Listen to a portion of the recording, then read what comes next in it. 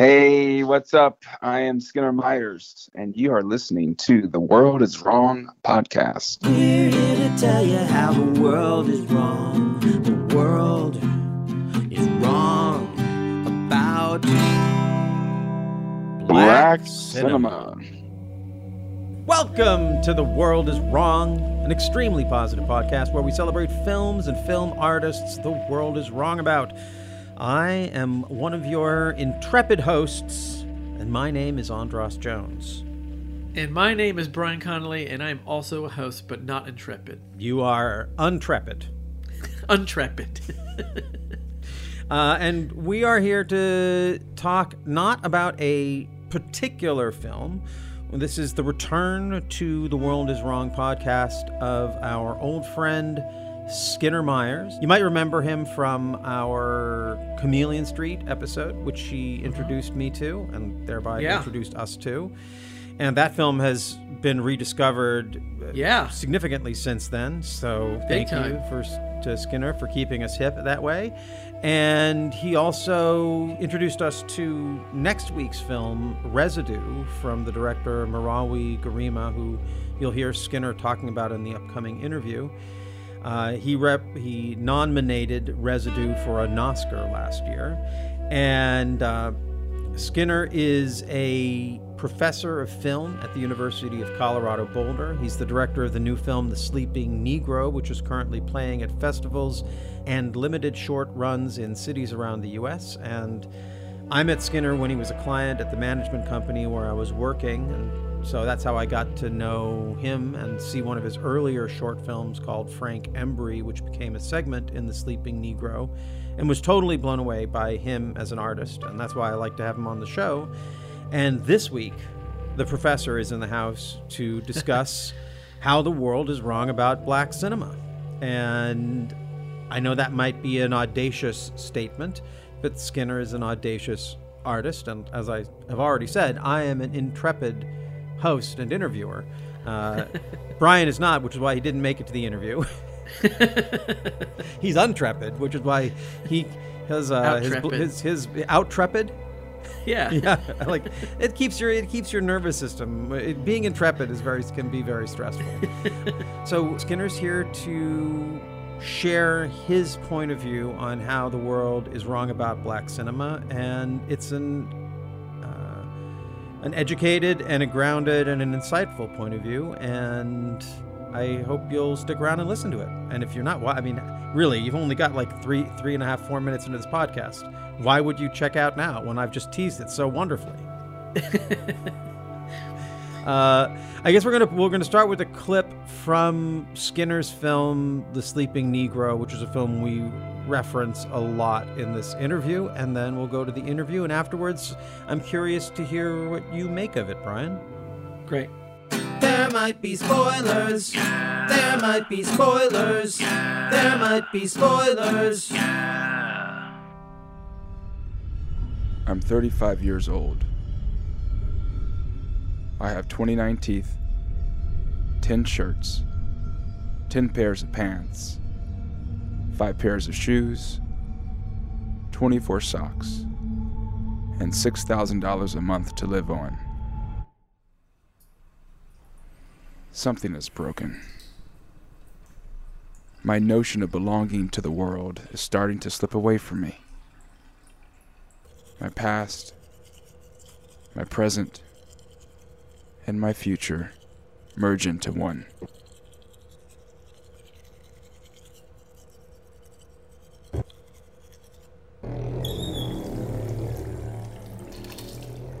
Welcome to The World is Wrong, Skinner. Welcome back, I should say.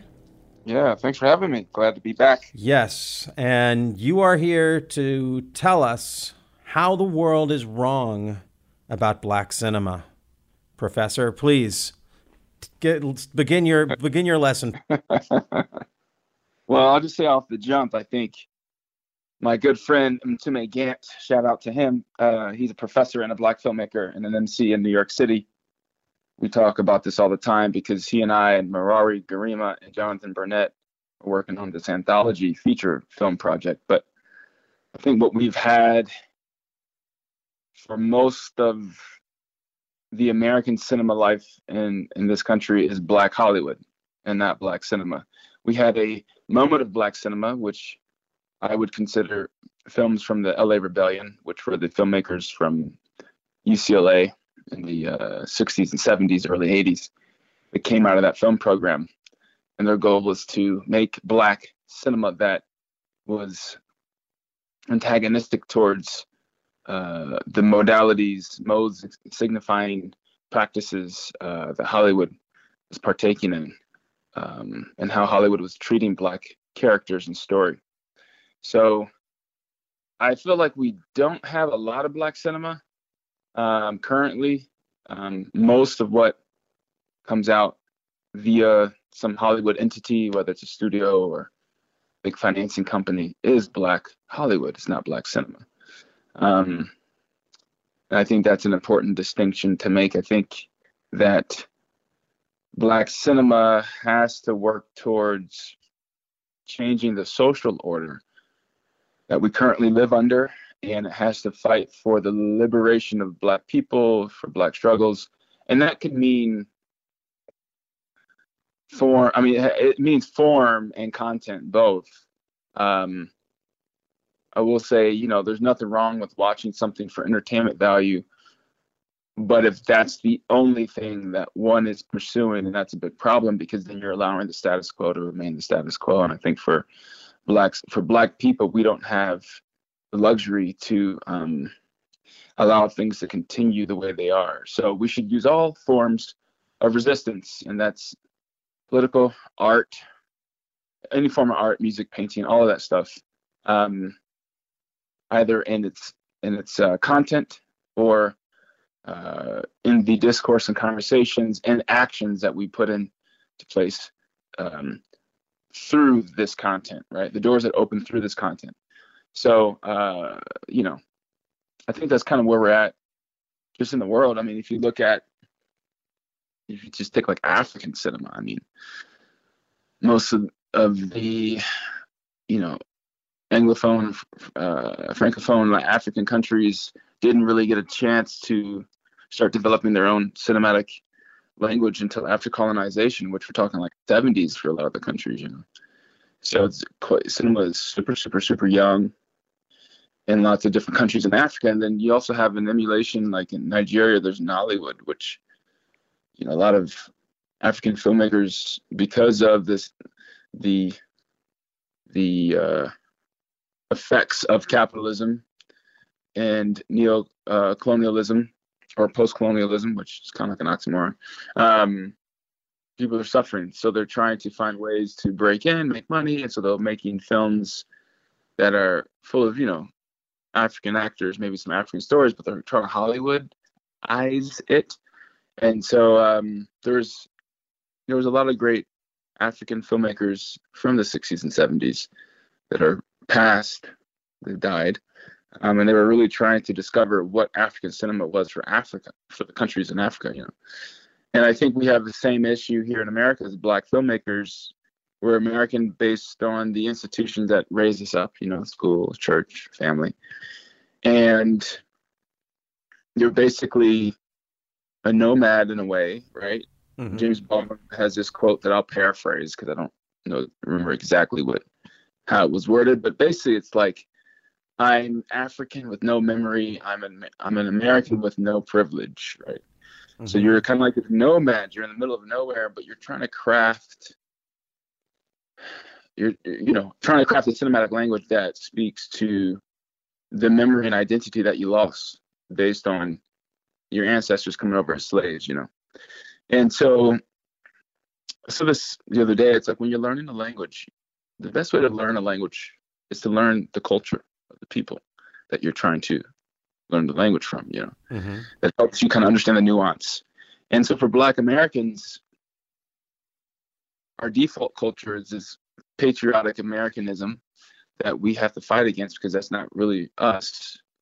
But there's a big disconnect to our African ancestors. So it's, there's a lot of, it's good and bad. It's good in a way where there's a lot of space for creativity. There's a lot of space for great imagination, reimagining what Black cinema can be completely.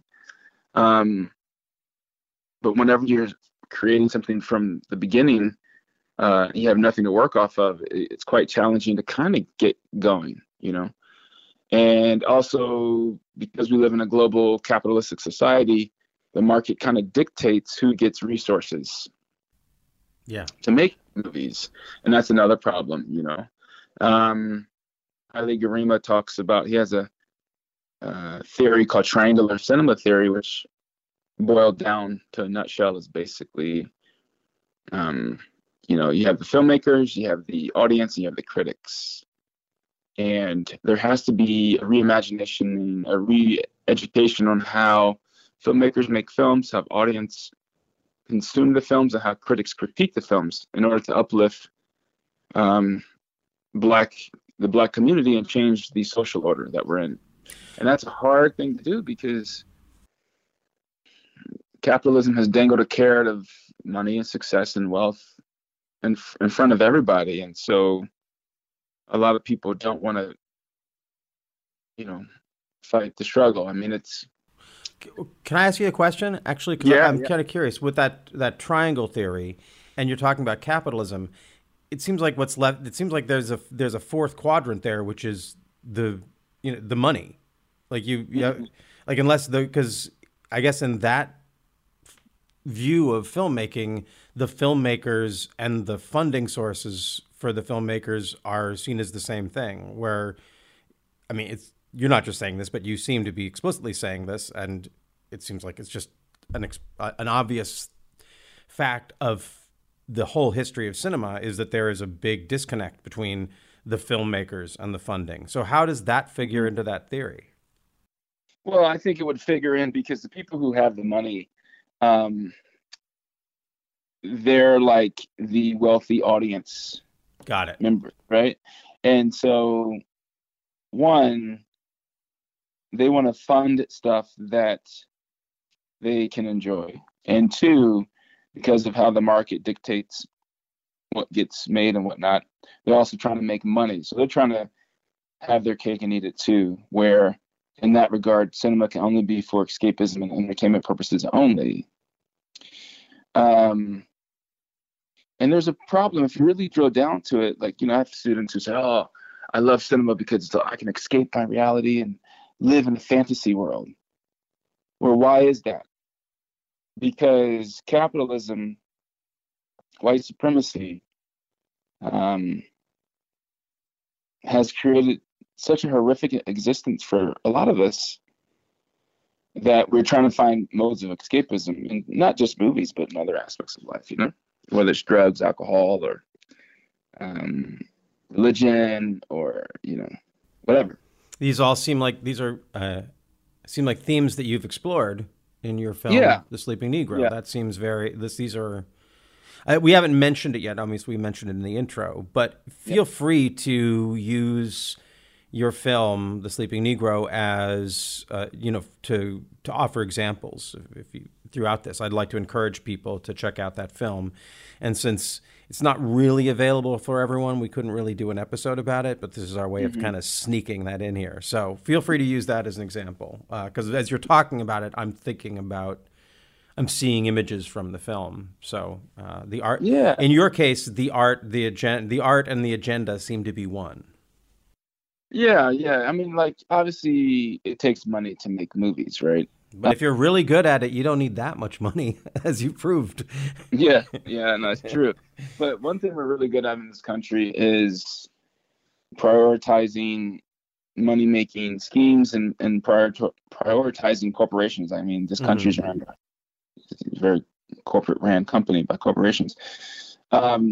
So other countries in Europe and other places, they still have funds for film where it's a grant that usually provides most, if not all, of the budget for a movie, and it's to advance culture, because culture, kind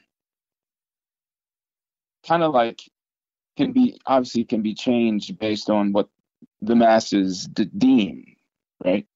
And the countries that have money for films, it's like there's no pressure to make money on this movie. I can just make it, say something really important, and have this grant money and find an audience that way. And it's like people want to see stuff that's not Hollywood. They just don't have that choice. I've had so many conversations with people with the Sleeping Negro. I've been traveling with it around the world, and they're like, "Oh, it's so nice to see something that's not, just car chases or shootouts or whatever, that you can chew on, stuff that you can chew on." And there's a lot of filmmakers out there like myself, but because of how the market operates, when you make a film like this, then everyone's trying to force it into like this capitalistic box. And who's your audience? Yeah, sorry. Well, that's like the question that always, like, who is the audience for this? Yeah, like I spoke to this PR company when we were before we played Slamdance, and they were like, "We love the film. We thought you dealt with the issues responsibly," which I was like, I don't know what that means. Yeah. And they're like, we have to like kind of make this a little bit more accessible to people. And I was like, clearly you don't get it. Like people, it's funny. Not everybody, but a lot of people that have watched the film who've liked it, because a lot of people hate it. That's fine. I'd rather you hate it than just be like, yeah, it was okay. Because you'll talk about how much you hate it, or you talk about how much you love it, And people who are like, oh man, it's great. For your next one, like, you got to like think, how can you get to like a bigger audience? Like I would love to see you do something in the space of like horror, or like, how can you, because everything goes back to Jordan Peele. And because I put that, quip in The Sleeping Negro, this little quip about Get Out. I mean, the movie was shot in the summer of 2019. We're talking almost 3 years ago. Mm-hmm. And nowadays you hear that quip in a lot of movies, and it's kind of like, it's kind of worn out now. But they think because I've mentioned Jordan Peele's Get Out that I'm a fan of his, and I'm not a fan. I don't hate him, but I don't know him, right? But I'm not a fan of him, his films. And that was like a tongue-in-cheek kind of meta thing that I put in there for a reason. But they're just like, oh, I'd love to see you in the horror space. I'd love to see you take your social commentary and your visual style and like apply it to basic commercial application where you can make money off of it. And I'm like, you people don't get it. Like, I'm never going to do that. You know what I'm saying? I'm never going to do that. So it seems very, I grew up in a punk rock town. It seems like a very punk rock ethos, like the same kind of thing of like, no, it wouldn't, this band that people like Fugazi would not work on a major label. It would turn off all their fans and and no one else would like them. Right. Yeah, exactly. So yeah, there's something here that, I know that your specific focus is Black cinema, and that's what we're here to talk about. But it also seems like that dichotomy between Black cinema and Black Hollywood could just be the difference between cinema and Hollywood in a more general sense. Like, anyone who wants, whether, if you're maybe it's a little bit easier now, but if you were like again, speaking to the town I come from, if you're a radical feminist filmmaker from Olympia in 1985, you're going to be up against not the same thing, because obviously it's different, but similar dynamics of like, you might do something cool and breakthrough, but then unless you're willing to try and become Catherine Bigelow, no one's going to throw money at you, and you're going to disappear and maybe be rediscovered, 30 years later by people who are searching for the few feminist filmmakers from the 1980s. And it seems like a similar struggle. And I would hope that would be something that would create a cinematic solidarity, whether you are a Black filmmaker or a feminist filmmaker or just an interesting filmmaker who's anti-capitalist, right? Yeah, no, I think you're right. I mean, I'm working on this, PhD dissertation about this subject, and Black cinema is important to me. Obviously, I'm Black and I love my community, but I'm trying to come up with a theory. I call it antagonistic cinema theory, and it's the beginning stages. It's not fleshed out. It's borrowing from pieces from third cinema, fourth cinema. It's looking at Haile Garima's triangular cinema theory, nomadism. And I'm trying, because like basically the idea is if the theory has merit by the time I'm done with this experiment or this process of research, then any non-white people's or anybody who is just, who wants a more equitable society can tap into this theory for the type of cinema that they want to make. You know what I'm saying? Could you explain something? Because I have a feeling that a large number of our audience may be more educated in popular film than in film theory. When you talk about first, second, third, and fourth cinema, would you mind just explaining what that is for our audience? Yeah. In a nutshell, I mean, this is very, very broad and basic. But first cinema theory, or first cinema would be considered like Hollywood, right? Anything made through the Hollywood system. Second cinema would be considered auteur theory. So like auteurism, filmmakers who create their own style is very distinct, like a Wes Anderson type, or like a Cassavetes. Like I'm trying, like where would it sort of start? Would independent auteurism start around that era, like early '60s, Cassavetes Yeah. I mean, Cassavetes would be like second cinema. I mean, I think there's films in the second cinema vein that could be Hollywood. I mean, you could be second with a little bit of sprinkle on there, but the very basic is like first cinema is Hollywood, second cinema is like auteur theory, right? Basically, like the filmmaker decides like the style. Third cinema, basically was like meant to challenge Hollywood's model. So it was rooted in like revolutionary activism in like Latin America, right? Because like I would say second cinema, the auteurship of second cinema was probably based out of European art film, that made its way to America. But third cinema, there's third cinema and there's third world cinema. So third world cinema is more of a geographical location, like cinema from the third world.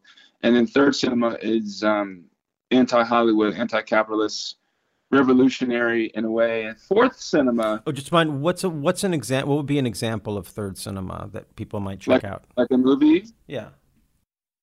I would say, let's see, what's a good film? You have like Glauber Rocha from Cinema Novo, who's a Brazilian filmmaker. You could watch like Black Dog, White Devil is a great film. Entranced Earth is a great film of his. I mean, there's so much out there. Well, that's why I wish we could all take your class. That's why I'm trying to get these resources out to our the World is Wrong listeners. So feel free to pile on. We'll get these films seen more. Yeah, I mean, there's like Djibril Diop Mambéty, Ousmane Simbine. They're Senegalese filmmakers. They're both passed. Djibril made Tuki Buki, which is one of my favorite films of all time. First movie, self-taught, and then his second film, Hyenas, is great, but he passed away of, I believe, of leukemia at the age of 50. And his niece is Maddie Diop. She made a movie called Atlantics. She's half French, half Senegalese. His brothers are like a famous musician, her daddy. So yeah, like third cinema, and then fourth cinema basically said that fourth cinema focuses explicitly on Native American cinema. They felt that third cinema still had, I guess, tropes of Western thought, and so fourth cinema was made to focus on like indigenous cinema, right? Indigenous everywhere, or North American? Is there a difference applied in this definition? Fourth cinema is indigenous anywhere. So like Native Americans, but like the Aborigines, like if there's filmmakers trying to make like fourth cinema theory focuses on that, right? Encompasses all means of indigenous cinema. Got it. Made for indigenous people by indigenous people, and I think I'm trying to remember. I think there's I think it was coined like 20 years ago or so. I don't know, maybe 20, 30 years ago. But yeah, so the idea is like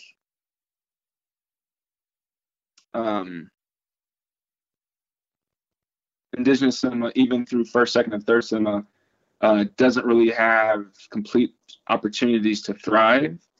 So fourth cinema, and these are theories, right? In the theory, you have to kind of try it out, see if it works. But fourth cinema was created to like give room for indigenous cinema. And, so if we want to take it even further, like black cinema, I wouldn't call it fifth cinema because I'm not trying to follow a numerical system. But for the sake of the conversation, one could say, well, fifth world cinema is black cinema from the diaspora, because then it takes, black cinema from the continent of Africa out of third world and then connects it to black Americans, black Canadians, black Australia, like any black diaspora peoples. So I'm trying to work on antagonistic cinema theory that focuses on the black diaspora without giving it a number, but then it can be utilized by other people as well, But again, it's the beginnings of this research. So that's my aim. My aim is for that. I mean, obviously, like I need money to make movies, but I don't need millions and millions of dollars, right? Like we waste so much money, obviously, in this country on so many things. But if a movie's budgeted $200 million and you break that down just from the salaries alone, what is really being left on screen is not $200 million. Like if people just took, like, do you need to make $20 million per film and you're making 3 films a year? Like who needs that much money? You know what I'm saying? So there can be a recalibration on how much films cost because they're just highly inflated, man. I mean, I don't know. Like it's the greed. The greed is a problem too. But well, and it is, and also it's a weakness. Mm-hmm. Are many $200 million movies going to speak to us in 30 years the way a film like Chameleon Street that you turned me on to does? Yeah. Are people going to rediscover a $200 million movie and be like, oh my God, how did we never notice that? I mean, like, yeah. It's sort of, again, it goes back to that punk rock thing. And I'm not even a huge punk rock fan. I just grew up in a punk rock town, so I inherited the ethos. My idea of being punk rock in a punk rock town is to play really sweet sounding music that's funny. But anyway, my point is that you can't make a great punk rock record inside of a record company that is going to throw money at that record that's just going to make it sound like not a punk rock record. And in the same way, it's hard to make a powerful working class or statement film that really challenges the status quo. Yeah. If you have that huge budget. I think we're seeing that with a film like Don't Look Up. Mm-hmm. Mm-hmm. It wants so badly to be revolutionary. Yeah. But it's like, it's like revolutionaries at a very fancy party. And you can just feel it. Like if that film had been a low budget film, it might have more impact across the board. I'm not trying to pile onto that film. I'm just using that as one example. Yeah, I mean, like, look at the class of people who made that, though. These are all, like, wealthy one percenters who've been wealthy for a long time. And their hearts may be in the right place, right, for certain things, but maybe they're not the best messengers for that message, And it's almost like, I don't know. I mean, not to get too deep into the whole climate change issue, but it's we're basically overlooking a lot of really, to me, other equally important issues that we could be looking at that can be changed right away as we work towards, a better climate for the world. But saving the world from the effects of climate change, but allowing it to kind of stay fucked up as it is. I mean, that doesn't bode well for most of us, Yeah. Yeah. So. I wanted to ask a question about something you mentioned earlier when you were talking about European countries and how they fund films, art in general, to promote culture.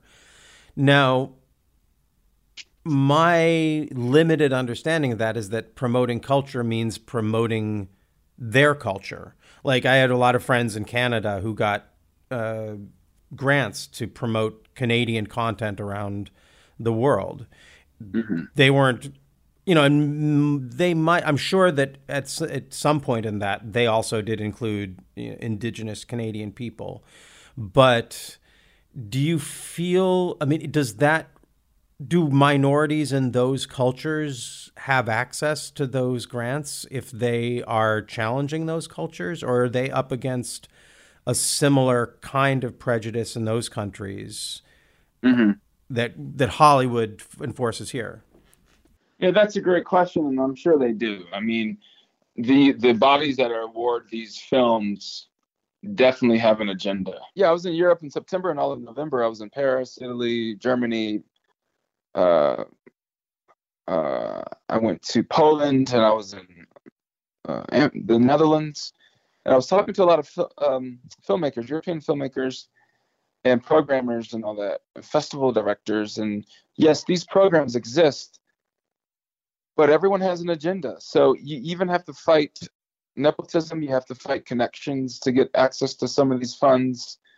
What tends to happen is you see the same people kind of getting the funds over and over. It doesn't mean people break through and things don't fall through the cracks. But yes, you always, whenever there's an institution with a body of people who get the power to make a decision on something, they're going to have these biases, right? And so the goal would be to make it more of a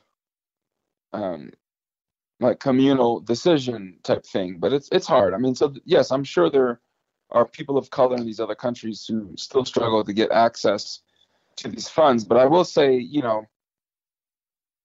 people fall through the cracks. Look at Steve McQueen, his first movie with Michael Fassbender, Hunger, about the Irish IRA terrorist group, Bobby something, that actually got elected to Parliament, but as he died on his hunger strike. I mean, that movie was funded by Channel 4. Bobby Sands. Sorry, just Bobby Sands. Yeah, that movie was funded by Channel 4 in the UK and the Northern Ireland Film Fund, if I'm not mistaken. I believe the budget was $4 million. And so it took him years to get that movie funded, but finally he got funding in a way where, like, it's not like he had to pay that back, And it kind of gave him, he was making fine art films most of his career, and it wasn't until his 40s or so, late 30s, that he made Hunger. And that kind of gave him a chance to be seen by a wider audience. I mean, I'm sure if through some miracle, if The Sleeping Negro was able to get in front of 100,000 eyeballs, then I would have an easier chance of probably getting support financially to make something else a little bit bigger magnitude. But even when you make a movie successfully, it's like if you don't have enough money for the marketing, so then you have to deal with all the capitalistic issues that come along with the marketing industry, right? Then you have to deal with PR and all that stuff. So, like, at every level, you have to deal with this thing that the market dictates, and it makes it really challenging just to stay successful. I think filmmaking for me is a hobby. It has to be a hobby. It's not sustainable for me to have integrity, keep my sanity, and make movies in this current day and age, because you would have to sell your soul to Satan. And I just want to point out that it's not like you're someone who hasn't tried. I know for a fact you have attempted to work within the system in Hollywood.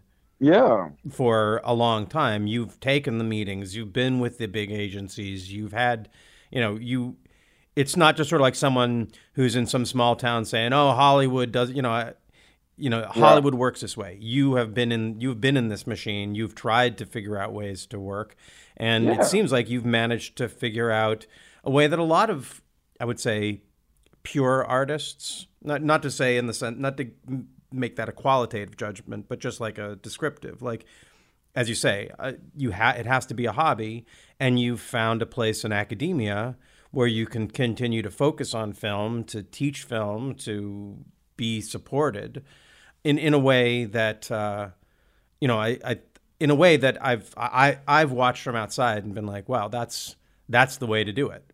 That is the way to do it, you know. And again, you couldn't have done that if you hadn't done all the work that you've done in the world of academia to get there. So yeah, I just want people who are listening, because a lot of times people will get on, I'll listen to a lot of podcasts and people make a lot of complaints, and it just sounds like they're someone who hasn't tried. Yeah, no, that makes sense. Yeah, I mean, I would say for a good 15 years, I tried to play the game, you know. I went to USC Film School. I sold a TV show to Warner Brothers that fell apart. I mean, I've written so many scripts, it's not even funny. I've written pilots, I've written tons of features. I've been hired to write movies. I did that for a bit. And with each project, I would lose a piece of myself, my soul and stuff, and just got fed up with it. And I was very fortunate to fall into teaching. It was never the plan to be a professor. And in fact, I was only hired part-time by Loyola Marymount University for a couple of years. And then one of my friends, who was my boss at the time, got me a 1-year contract for like full-time teaching, but the pay was quite bad.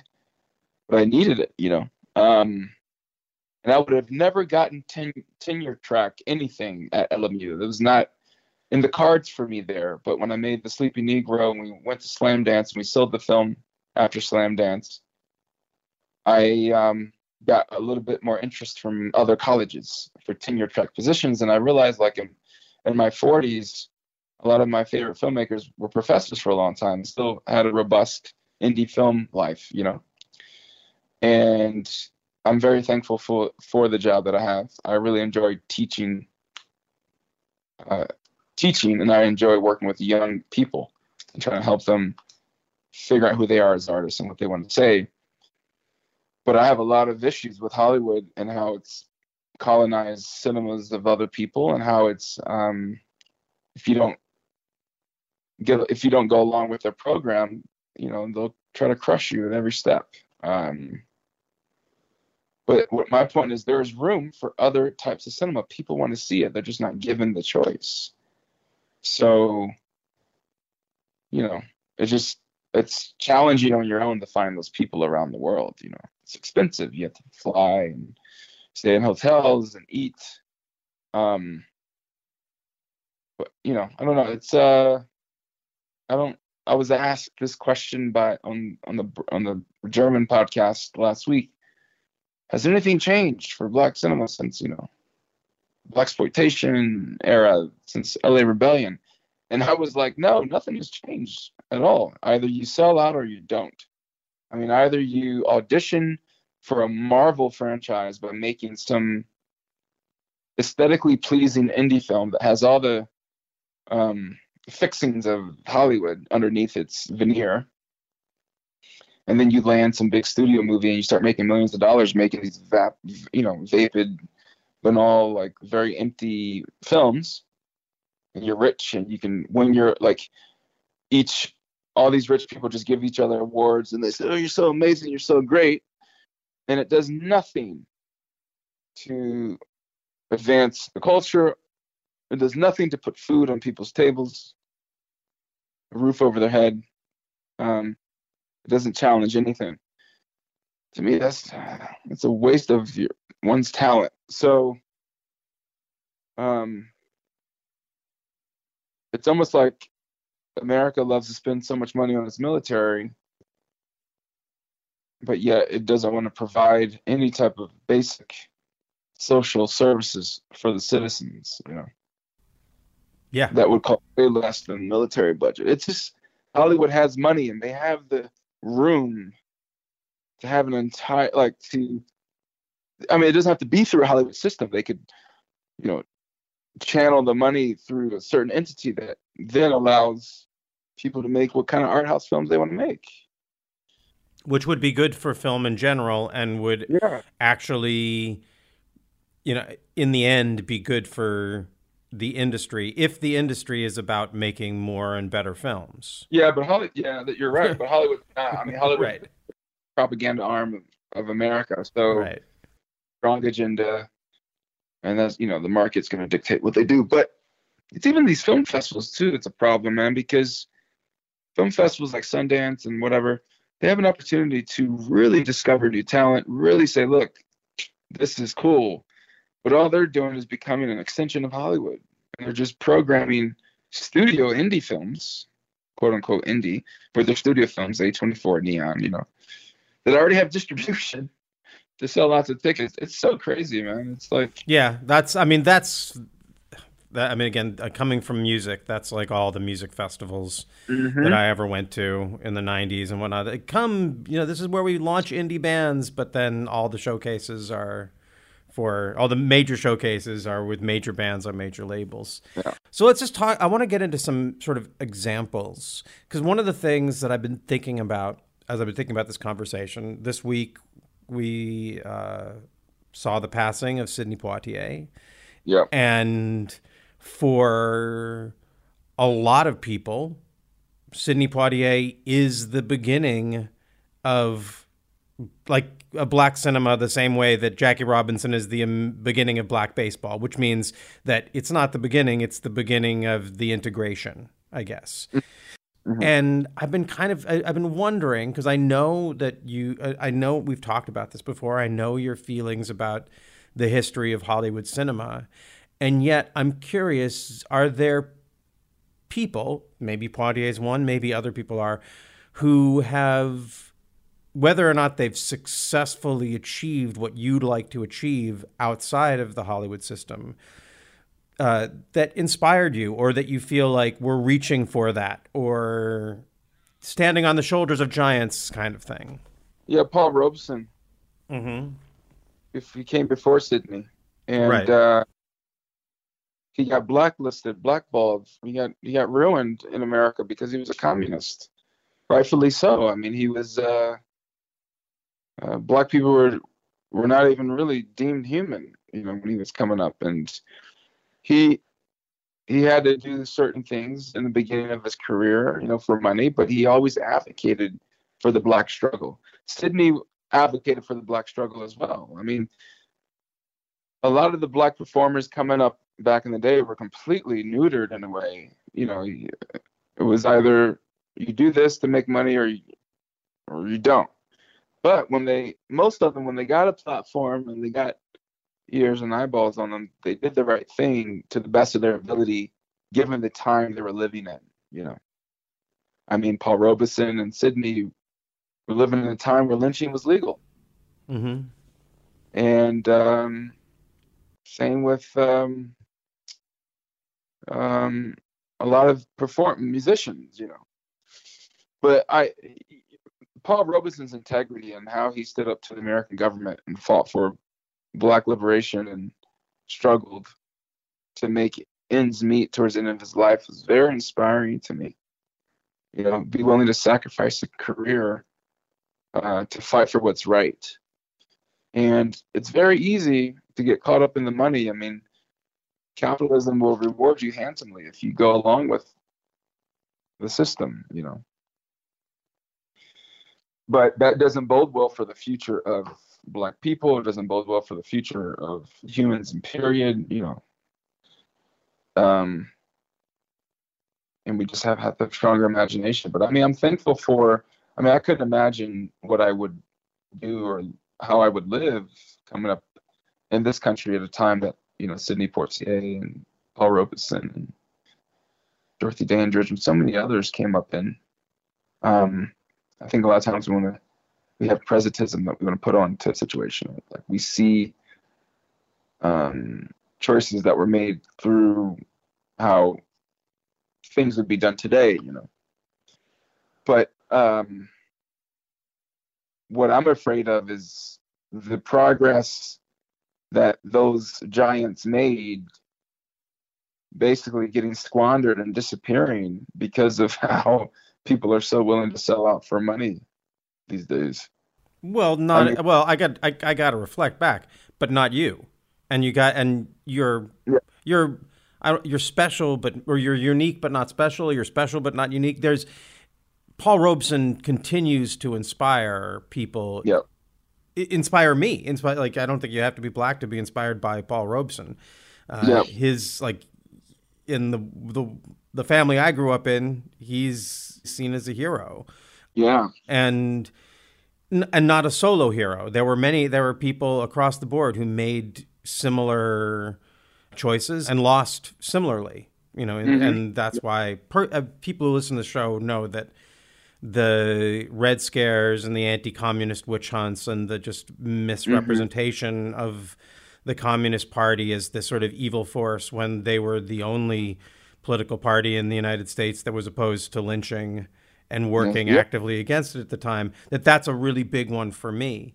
But I think I totally hear what you're saying, but I don't want to underestimate the value of a career like Paul Robeson's, or of, again, the artists who had to make great sacrifices but inspire us today. yeah, for sure. It shouldn't be seen as a small thing. Like No, Robeson lost in life in a way, but he didn't, because, as you say, he maintained his integrity and his soul. But he speaks to us more today than most film artists of his time. yeah, yeah, that's right. I mean, there's a lot of artists out there like me that want to make this art. It's just we're all struggling to get support, financing, distribution support, marketing support. I mean, The Sleeping Negro didn't get programmed in a lot of theaters based on the title alone. Spoke about that in the article in Filmmaker Magazine. I mean, Film Forum and others are like, yeah, without even looking at the movie. I mean, we're slowly getting into more cities. We're going to be in Columbus, Pittsburgh, and all other places. But there's a lot of people out there that feel the same way. And I know a lot of them. But we're just trying to, find that circle of support, and it's very hard because you're swimming up against a current. So it's sort of implied in this conversation, but and we haven't mentioned them, but there are some sort of prominent black filmmakers in America that are generally trotted out as like, okay, well, this is black cinema. Spike Lee, Ava DuVernay. Filmmakers who I enjoy. I enjoy Hollywood movies. That's what I come from. So I'm definitely entertainable, but I'm not. But I think your perspective on those and maybe other filmmakers you'd like to mention, not to invite you to tear anyone down, but to maybe just speak to the dynamic that these popular Black American filmmakers represent. Well, I think like all these black filmmakers, Barry Jenkins, Nate Parker, these guys, Spike. I mean, Spike, when he started off, he was doing amazing film work, talking about the community, challenging things. And then you become very wealthy and successful. And then you kind of like the cars and you like the houses and you like the ease of what this capitalistic life gives you when you have money. And then you start to, get confused on political things and choices. So it's hard. I mean, like when you become wealthy in this system, it's very easy to be like, all right, well, let's just take the easy path forward. I think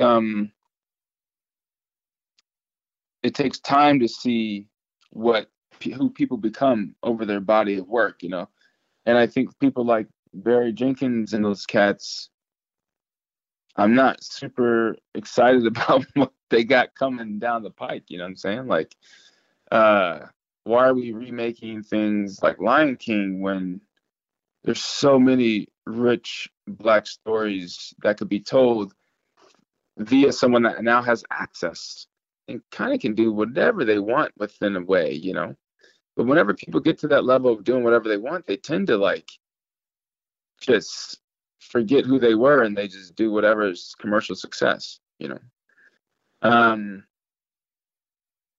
But it's like, I don't know. I mean, I go back and forth with it because I'm not in their shoes. I just know that there's so many stories that are worth being told, not through a Hollywood system, but some of these cats probably could pull financing easily to tell them and then still reach an audience. You know what I'm saying? So I do feel like those cats make Black Hollywood. I will give Ava credit that she has Array, and she's been picking up Black art house filmmakers, you know. So people who wouldn't have a platform are getting a platform through her. But I have to separate what she's doing for the community in that regard from her politics and the movies that she makes personally. And, you know, I don't know, like, when you've been rich longer than you've been poor, your class consciousness changes, and that stuff just constantly has to be kept in check. You know what I'm saying? Like, I mean, I think anything, even art house films, have to have some type of entertaining value to it, or why would anyone watch it, you know? But a lot of times when you say entertaining value, you think explosions and sex and all violence and all this stuff. Actually, this is where this is a question I wanted to ask as well, because when I think of entertaining, I just think of, like, if I laugh a couple times in the movie. Like, and we talk a lot about comedies on this podcast, and I don't know, I see Chameleon Street as, it's a dark comedy, but I think it's a comedy, right? Yeah, it's a satire, yeah, right. For sure. In terms of like, where do you think Black cinema or Black comedies fit in your view of antagonistic cinema? Well, I mean, they definitely have a place. It just depends on how it's approached. I'm not a comedy person at all. I'm not a comedian, stand-up comic. I don't make funny movies. I think a lot of comedians, to become a famous stand-up comic, it's all about the individual, right? You're you. And so you take that into movies, and it kind of just continues that super American Western hyper individualism. And so I think in order for comedy to have a place in what I would consider antagonistic cinema, then it would have to be like a Chameleon Street, taking really heavy subjects and telling them through a comedic way that's relatable, but also that's blunt and potent, right? And I've never seen a movie like Chameleon Street since Chameleon Street, and that came out in 1990, you know, and but I just don't see a lot of current Black comics going that route, because a lot of them are coming from stand-up, which is all about the individual, and they're just trying to get famous and successful. You know, they're not trying to change the status quo. They need to maintain it. It was a long time ago, and I don't have a very clear memory of the film, and my consciousness was very different when it came out. But what about a film like Hollywood Shuffle? Robert Townsend's Hollywood Shuffle. Hollywood Shuffle is great. But again, like, we're talking one film every so often. You know what I'm saying? Oh yeah, there could definitely be more. I'm just trying to do is to hunt out some examples. Yeah. Hollywood Shuffle was a big example. I mean, it was a satirical comedy, and he critiqued the racial stereotypes in Hollywood. I mean, it's a great movie. It's a wonderful film. But again, like, you didn't get to make many more. That's for sure. And he now teaches at USC. I mean, it's like there should have been 1,000 of those types of Chameleon Street Hollywood Shuffles, because a lot of people had those ideas, but they could never get support for it. You know, and Hollywood Shuffle was not financed by a studio. It's one of those things, kind of like Sweet Badass Song. I mean, that was like money pulled from the Black community because no one would support it. So once something blows up like this, then you're going to see imitations that take out the political aspect of it, you know. Mm-hmm. But also too, you had to think, like, back then, like, you had Keenan Ivory Wayans with Living Color. Like, we don't have anything like that, even in our culture and the media. Like, we don't have a living color. Everything is so reactionary on both left and right sides. Everything is so, like, you have the dressings of a joke, but you have no substance of a joke. So, like, the timing is perfect and it sounds like a joke, but it really is not. No one is saying anything. And so, are you a fan of the Wayans brothers' work? Yeah, for sure. Awesome. That's funny. We were talking about my co-host is a huge fan of their work, and we were talking about doing an episode about 50 Shades of Black. Mm-hmm. And I watched it and I was like, I don't know, this have you seen 50 Shades of Black? I haven't seen 50 Shades of Black, no. So it starts off, if you've seen 50 Shades of Grey, which he made me watch so I could watch 50 Shades of Black. Mm-hmm. It starts off with this rich guy running and getting into his car and doing all the stuff. And then they do a parody of it, sort of Airplanes, the Zucker Brothers style. And he's running, but then he steals this woman's purse. And then there's a fancy car and he steals the fancy car from the valet. And I was just like, why is it doing this stereotype?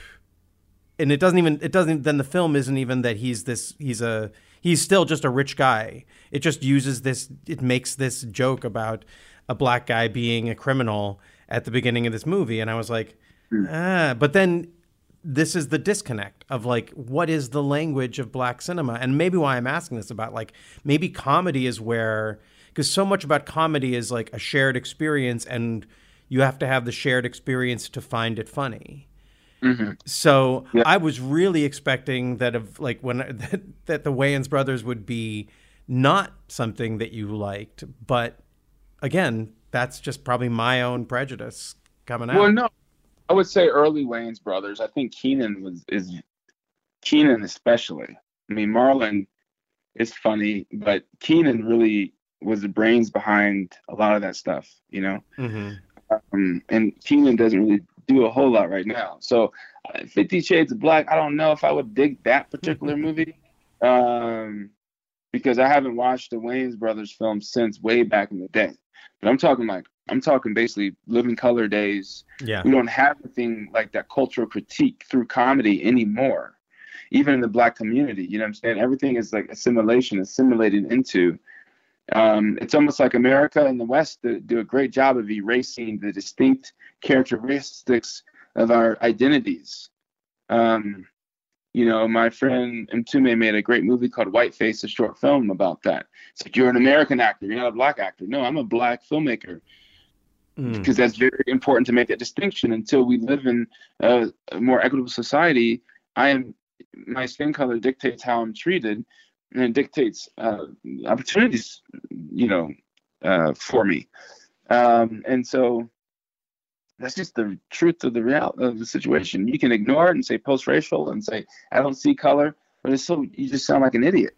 Yeah. You just sound like a straight idiot. So, I think there's room for all genres, even horror genre, sci-fi, but it's like, who's really focusing on trying to take those genres to a whole nother level to critique and to say something important versus just trying to get rich and get picture deals and make money and live in a big house. Like, you want a big house, just move to freaking Iowa and buy a house for $50,000.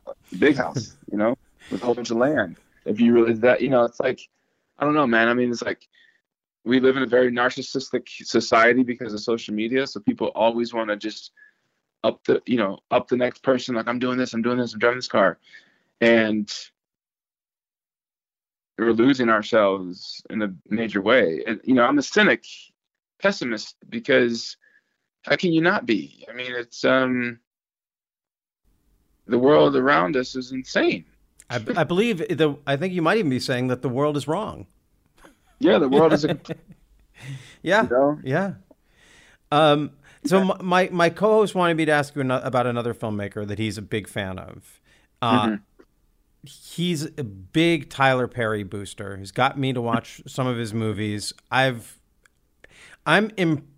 just impressed with sort of like the audacious shifts in tone in them, and also anyone who's doing something, who's managing to carve out an indie space within the film industry is someone who I'm inclined to celebrate, whether or not I like their films.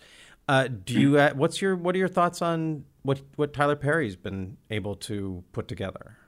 I mean, I would say this. I have to give props to Tyler Perry for basically just creating his own table that he can sit at.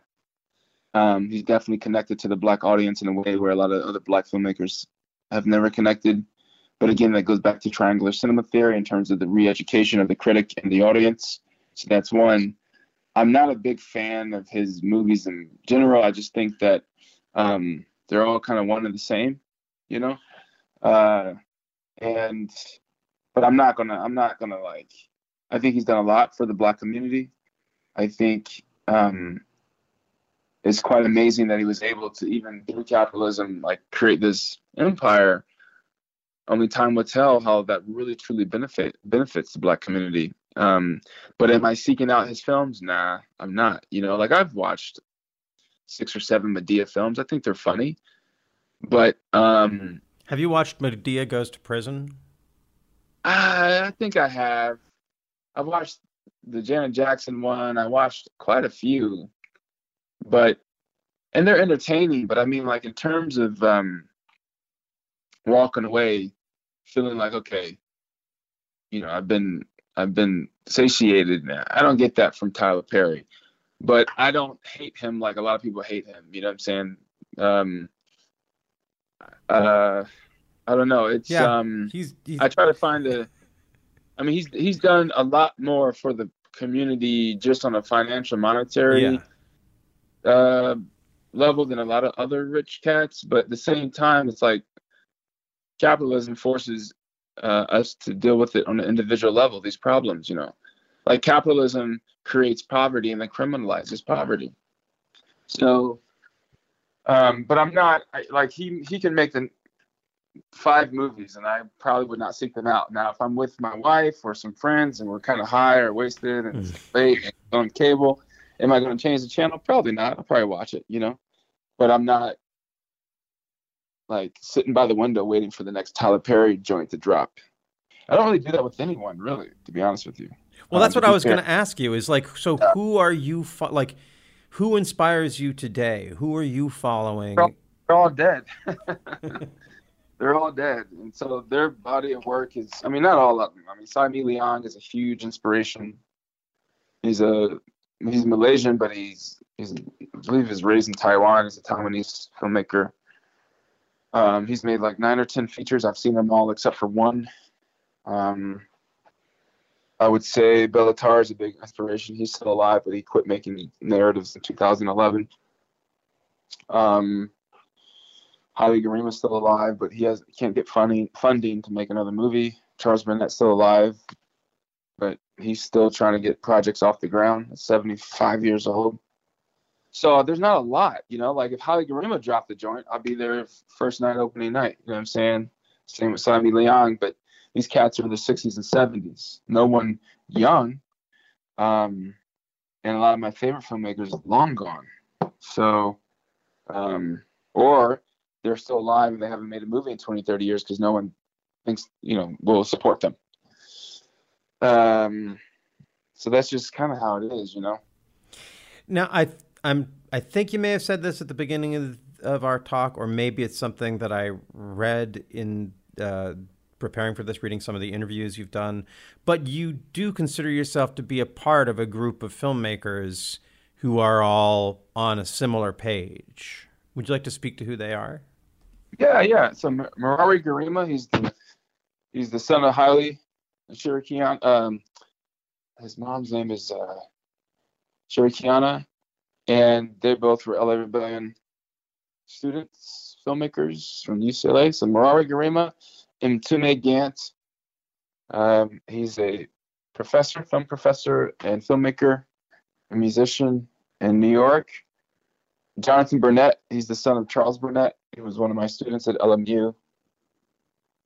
He now teaches at Pratt. I think Jonathan teaches at Pratt.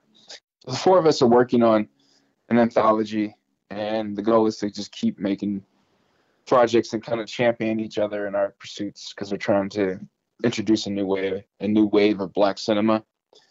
And Mtume and I are the same age. I think Jonathan and Murari are the same age, and there's like a 10-year gap between Jonathan Murari, myself, and Mtume. They're in their early 30s. We're in our early 40s. Their dads are legendary, and also filmmakers. And our dads, I think, and Timmy's dad is a musician. My dad was a musician too, or is a musician.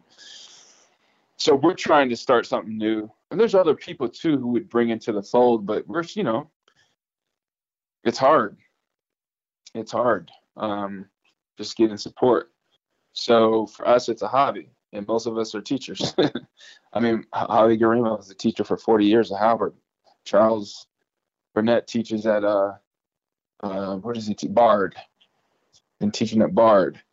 So it is a way to kind of sustain yourself and to find support. I mean, I'm about to make another feature in April with some grant money from my institution that I work with. It ain't a lot, but it's enough to kind of get going. So, it's like you got to scrape where you can. And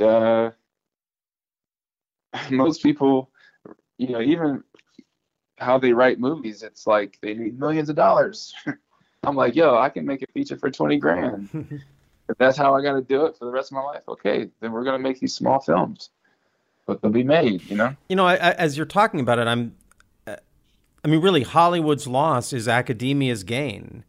And in a weird way, not that I'd like to see these people, yourself included, getting the funding to make the films that I should be able to enjoy or be challenged by. Yeah. But the idea that there are these great filmmakers, that students have access to these teachers, and that these teachers are teaching the filmmakers of the future. Yeah. That is, in a weird way, it's kind of hopeful. Like if Haile Gerima was getting to make lots of movies, which he should be able to, then he probably wouldn't be able to be the professor that he is. And you've got to think of generations of students coming through that class and coming out into the world. Who's to say that that's not a more powerful way to live? Yeah, I would say. Yeah, no, totally. I would agree with that. So. And it's a weird kind of blessing that comes from the messed up system. Mm-hmm. Like if they were more successful, they wouldn't be able to do the good work they're doing. And not that we should encourage. I hope that I'd like to see all these filmmakers. I'd like to see you get so successful that you could fund the next film from Charles Burnett and Wendell B. Harris and Haile Gerima. Yeah. Which I guess is again, you're not pursuing a path that's going to make you a Spike Lee, Ava DuVernay, Barry Jenkins kind of money so that you could do that. But is that ultimately on some level the goal? Yeah. I mean, at one, I would fund anything that they wanted to do. And then I would also take whatever big money I had and try to find ways to, uplift the Black community, the poor Black community. I mean, it wouldn't be about investing that money to make money. I mean, like, I would be helping people left and right. But that's me. That's not everybody, And I don't know any of these rich Black people personally, so I can't say if they're on the down low doing these things. I know Prince, when he died, it came out that he had spent a lot of his fortune on helping people. And the one caveat was, you don't tell anybody that I'm helping you. So that was cool. That's great. But Prince also, too, was an amazing artist who was not all about selling out and status quo. He fought the studio system, the music industry, quite intensely. So we knew where he kind of stood with integrity. But yeah, I mean, I would totally support these older cats, but they're not, it's like, I don't know. It's, I also don't know if I want to keep making movies forever. I mean, I have some things I want to get off my chest, but it's not the best way. It's not the best usage of money, Yeah. Well, one of the things we say on the podcast a lot is if you've made one movie, that's an accomplishment. You've made one good or great movie, that's a phenomenal accomplishment. If you've made two or three, that's a career. And, and there are some people who can keep it going, but there are diminishing returns. We had a filmmaker on named Paul Williams, who was one of the very early new Hollywood guy, a young guy in Hollywood in the early 60s or mid 60s, making films. And so he was colleagues with Scorsese. Like he met all these people when he was a little bit ahead of them. Like they were coming to meet with him, Spielberg, Scorsese, Coppola. And it's interesting to talk to him now because I think he made 5 films. Feels good about them, and he walked away, and he doesn't feel bad about walking away. And he looks at someone like a Spielberg, and he's like, the guy is an amazing filmmaker, but he's going to drop dead making films and never have learned anything about being a human being. Yeah, I totally can see that. Yeah. So I think that gets to what you're talking about, is like there's a certain amount of, if you're just pursuing to pursue, you need to take breaks. He said he learned this, or he was given this information, this wisdom from a meeting he was able to have with Jean Renoir, who said basically, you should always take breaks between your films, and if you don't have a life, you can't be a filmmaker. Where what you're saying is like Hollywood kind of demands that you don't have a life and you stay on that treadmill. If you're going to be the most successful filmmakers, that's what they do. They never stop working, which is not necessarily the best measure of success. Yeah, not at all. I was going to say on that line, I hope that someday you get to stop making films, but not before you've made just a few more, because I'd like to see them. And I would love to see your films get successful for our sake as well as for yours, because I think what you're talking about, and I'm very interested in this anthology film you're talking about. I'm just excited. I think on this podcast, we're pro-film, and we're excited about movies that go places that other films don't go, even if that means alienating some of the audience, maybe a majority of the audience. And the filmmakers who are willing to do that are the ones that we're the most excited about. And I think that you bring in this other aspect of it. Like I said, I think I'd say 90% of what you're saying could be applied to anyone who has a unique artistic vision in a capitalist society and wants to find a way to express that to a large number of people.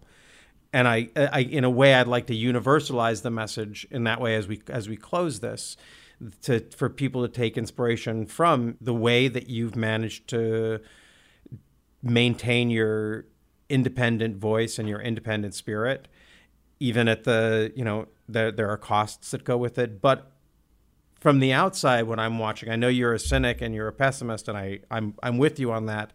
And at the same time, the fact that you are able to continue to do the work you're doing and gather the community that you're gathering and to share this information with me, and so I can share it with others, I think that's all reason for guarded optimism. Mm-hmm. Yeah, I know for sure.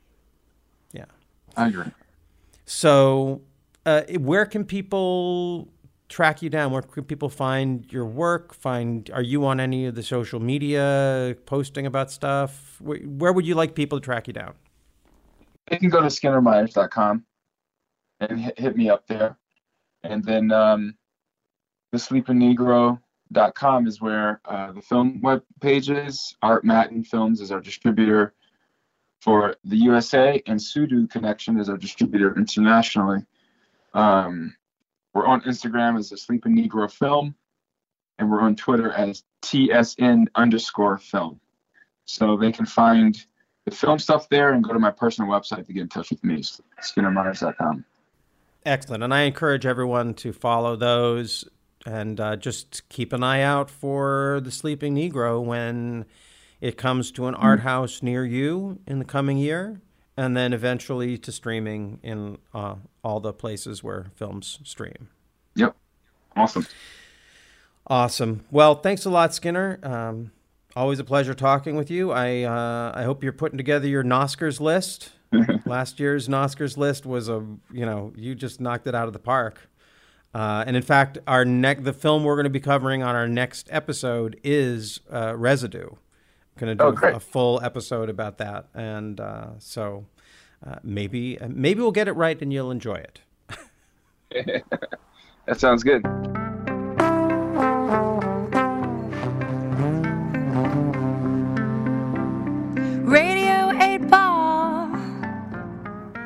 Andras here. When I'm not co-hosting The World is Wrong podcast, I'm hosting and producing the Radio 8-Ball podcast, where we answer questions by picking songs at random, like picking musical tarot cards.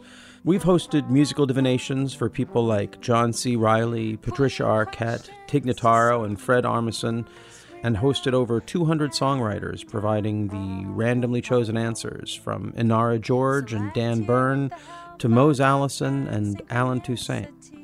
That's Radio 8-Ball, all one word. You can find us wherever you get your podcasts and download our app from the iTunes App Store.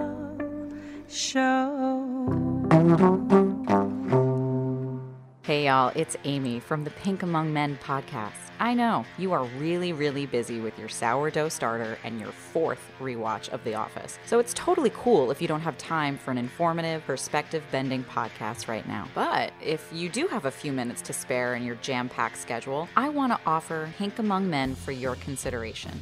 Pink Among Men is a weekly conversation on different perspectives, gender, and marginalization in the creative community. We chat with actors from shows you watch, directors who make movies that you want to watch, and comedians from stand-up shows that you'll probably never watch, but you should. Every Wednesday, they sit down to talk about the tragedy and the triumph that comes with not being a white dude in arts and entertainment. You probably don't have time for it, but maybe subscribe so you can listen when you're a little less busy. Get Pink Among Men on Stitcher, Spotify, Apple Podcasts, or wherever you get your podcasts. We're a proud member of the Paper House Network. Dear listener, if you are just discovering our podcast, you can find all of our episodes on our website at theworldiswrongpodcast.com. You can also write to us at contact@theworldiswrongpodcast.com or follow us on Instagram at The World Is Wrong Podcast. And now, back to the show. That was cool. I want to take a class taught by him. That sounds great. It makes me miss film school. There's like people that are that smart about movies and can just kind of drop all these little seeds, in your mind of not just movies to see, but just different ways to think about movies. That makes for a very good film professor. So I have a feeling that he is going to have some pretty great filmmakers coming out of his tutelage. Well, of course you think so, because he backed you up on the Wayans brothers. Yeah, I mean, among many other things. But didn't that make you happy? Well, he kind of backed me up on the Wayans brothers. I feel like he is clearly into the early stuff, like the Keenen Ivory Wayans, but he hasn't seen sort of the more, what I'd say is challenging films, like the Marlon Wayans. Like, he didn't have an opinion on a White Chicks or a Little Man. So once he goes through all of them and praises them, then I'll know he's on my side. But well, I'll give him half a point. I think it's the other way around. I think you might have got half a point. He's the professor. I got half a point. No, that was I'm glad you threw that in there. It was good to hear. Well, he brought it up. He brought it up through talking about Hollywood Shuffle. So that was fantastic that he brought it up, and then you had to talk more about the Wayans. So that was cool. Yes, and we will be doing a Wayans Brothers episode. We've already started talking about it. We're going to do someday. Yeah, so like along the lines of what we've done with Stephen Frears and Nicole Kidman. Maybe not a full month on the Wayans Brothers, but definitely one epic episode where you talk about all of the movies and TV shows and whatnot, and I will try and keep up. Yeah, I like it. But yeah, I'm glad you dug it. I felt like there was a lot there for, like, as you said, just planted a lot of seeds and places for people to explore. And yeah. And I think it's cool. I think it's cool too because it's just a different way of thinking about black cinema. Because I feel like most people, they do just kind of think like, oh, Spike Lee. I've seen Spike Lee movies. Yeah, done. And it's nice to know that there's a much bigger world. Like, it's been going on for a long time. It just it isn't what people are talking about, or it's not what's taught in most film schools, It's just like these movies he's talking about from like Nigeria and stuff. Like, I've never heard of these people, and now I know, which is great. And I didn't know about just the whole, like the first way, like he was talking about the 4 cinemas. Like I didn't know, I never heard that before either. Seemed like you didn't either. You were talking about it, asking questions. Like, have you? I never heard of it talked about in that way, which was fascinating. Nor had I, and until I met Skinner, I'd never heard anyone talk about the LA Rebellion film movement, which now seems, it's one of those things like when this was happening at a time when I was alive and for a good chunk of it in LA, paying attention, being very much on the ground in the film business, and to realize how segregated a world which you thought was desegregated is it's just an odd and disorienting feeling. But it's good to have it because it means you've expanded. But then just realizing how you mean the film world? Yeah, is that what you mean? Yeah, the film. Well, yeah, world. I mean, it's like it's sad because you think of Hollywood as being this very open, liberal place, or at least for a while now, and it's sad to know that the history of that's even taught in schools is as wrong and leaving so much out as like U.S. history is or other histories. It's very much guided towards the wealthy white Hollywood people, like film school. The classes, at least the classes I took, to get still like even at Evergreen. Like I went to Evergreen and there was definitely like queer cinema and it dipped its toes into things, but we were still kind of studying and watching Citizen Kane, Jean-Luc Godard, like the basic film school stuff, all good. But like there's so much more. Actually, it's crazy. The only time that I was introduced to this movement, while not necessarily being aware that I was being introduced to a movement, was seeing Killer of Sheep in a class at Evergreen. Yeah. That's a great movie. Yeah. And that's probably the most well-known of that. But like, I didn't know it was even part of a movement. I just assumed it was just a good movie from a long time ago. But now because I love that movie, so I'm excited now to kind of dig in and find out more about all the other people from that time. No, that's fantastic. And I think he also hit on in this episode just certain thoughts that I have about movies and the kind of like independent film and the state of independent film in Hollywood. And I feel like if I sat down with Skinner, I feel him and I would really get along. I think we have the same kind of ideas of the bullshit factory and sort of the what independent film should be and could be but isn't. Like that's definitely been something that I've been thinking about for a while, especially since making my first movie a few years ago. So like I think just sort of he's hit on some interesting things just about sort of like the kind of cinema that could and should exist, but sadly is few and far between. Yeah, and just that idea that there are like the people that we think of as being the independent successes in the film business are really are a lot of them. They're like this, how he describes the Spike Lees. Like, yeah, your first couple of films you're independent, but if you're independent in that system, the system starts to work on you. And and it happens so many times. So many filmmakers that will make like one movie that like comes out of Sundance or even like festivals not as big that has a unique voice, and then they just get sucked into something that Disney is making. It's their second movie, and you're like, what happened? Is it? I mean, I've never been in that position, so maybe it's hard to turn the money away when you've struggled for so long, and you're like, well. And then I think a lot of filmmakers tell themselves, well, I'll take this money, but then the next one will be back to the little thing, but then you just never go back. There's a filmmaker whose name I will not say, because it's, I just like, this was a story I heard about them where they were making their small movies. Their movies got bigger, and then they couldn't ever go back to making the small movies because they just got too comfortable and too happy that all these other people were doing all the work. And it's like, oh, when I direct now, it's more relaxed and I don't have to like run around as much. And so it's like treating your job like you're working at a Home Depot and now you're the manager in the office and you don't have to do the heavy lifting.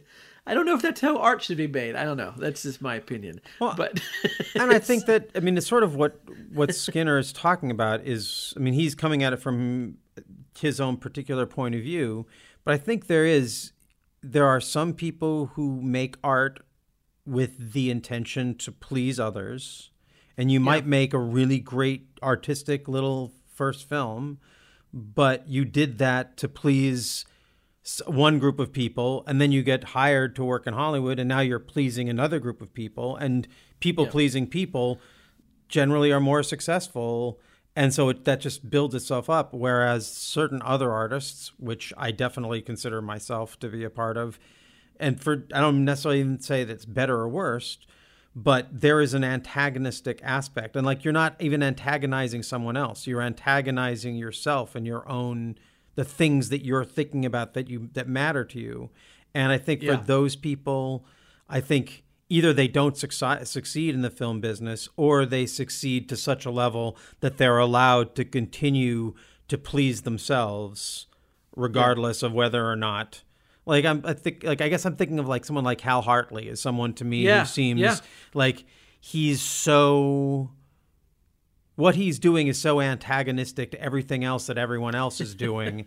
And he got lucky enough that pleased some people and got popular at a time. Yeah. But I don't get the sense that when he was given budgets, he also made films that were just like the films. Like, he could only make one kind of film. It seemed like a Hal Hartley film. He didn't, and those are the artists, and those people wouldn't even know how to please someone if they were given the opportunity to. And I really do think those are two different artistic personalities. And maybe Spike Lee is more of a people pleaser, even though he seems, I mean, he's definitely an antagonizer. But I think maybe that's where what's going unsaid in our conversation is what's different is that what I think what Skinner's saying is that Spike Lee is kind of making movies more for you and me than for Skinner and what he's trying to represent anymore. But, I think, there's just so many different complexities. The other thing I was thinking about this while we were talking just now is something you said in the episode we did last week about Even Cowgirls Get the Blues, where we were talking about who could direct it. And you were saying, well, in 1993, there weren't really any women directors who were successful who could have made this film. And I threw in Jane Campion because she was the only one that we could think of. But I feel like I think probably someone who was sort of the way Skinner is hooked into the LA Rebellion, that a female filmmaker or someone who was hip to the female director scene in the early 90s was probably screaming into their pod server that like a list of 10 names of women who totally could have done it and were making films that were playing the festival circuits that we just weren't hip to, just like we weren't didn't hip hear to that. about. Yeah, and we'd love if you are that person, we'd love to have you on as a guest to tell us how the world is wrong about women's cinema.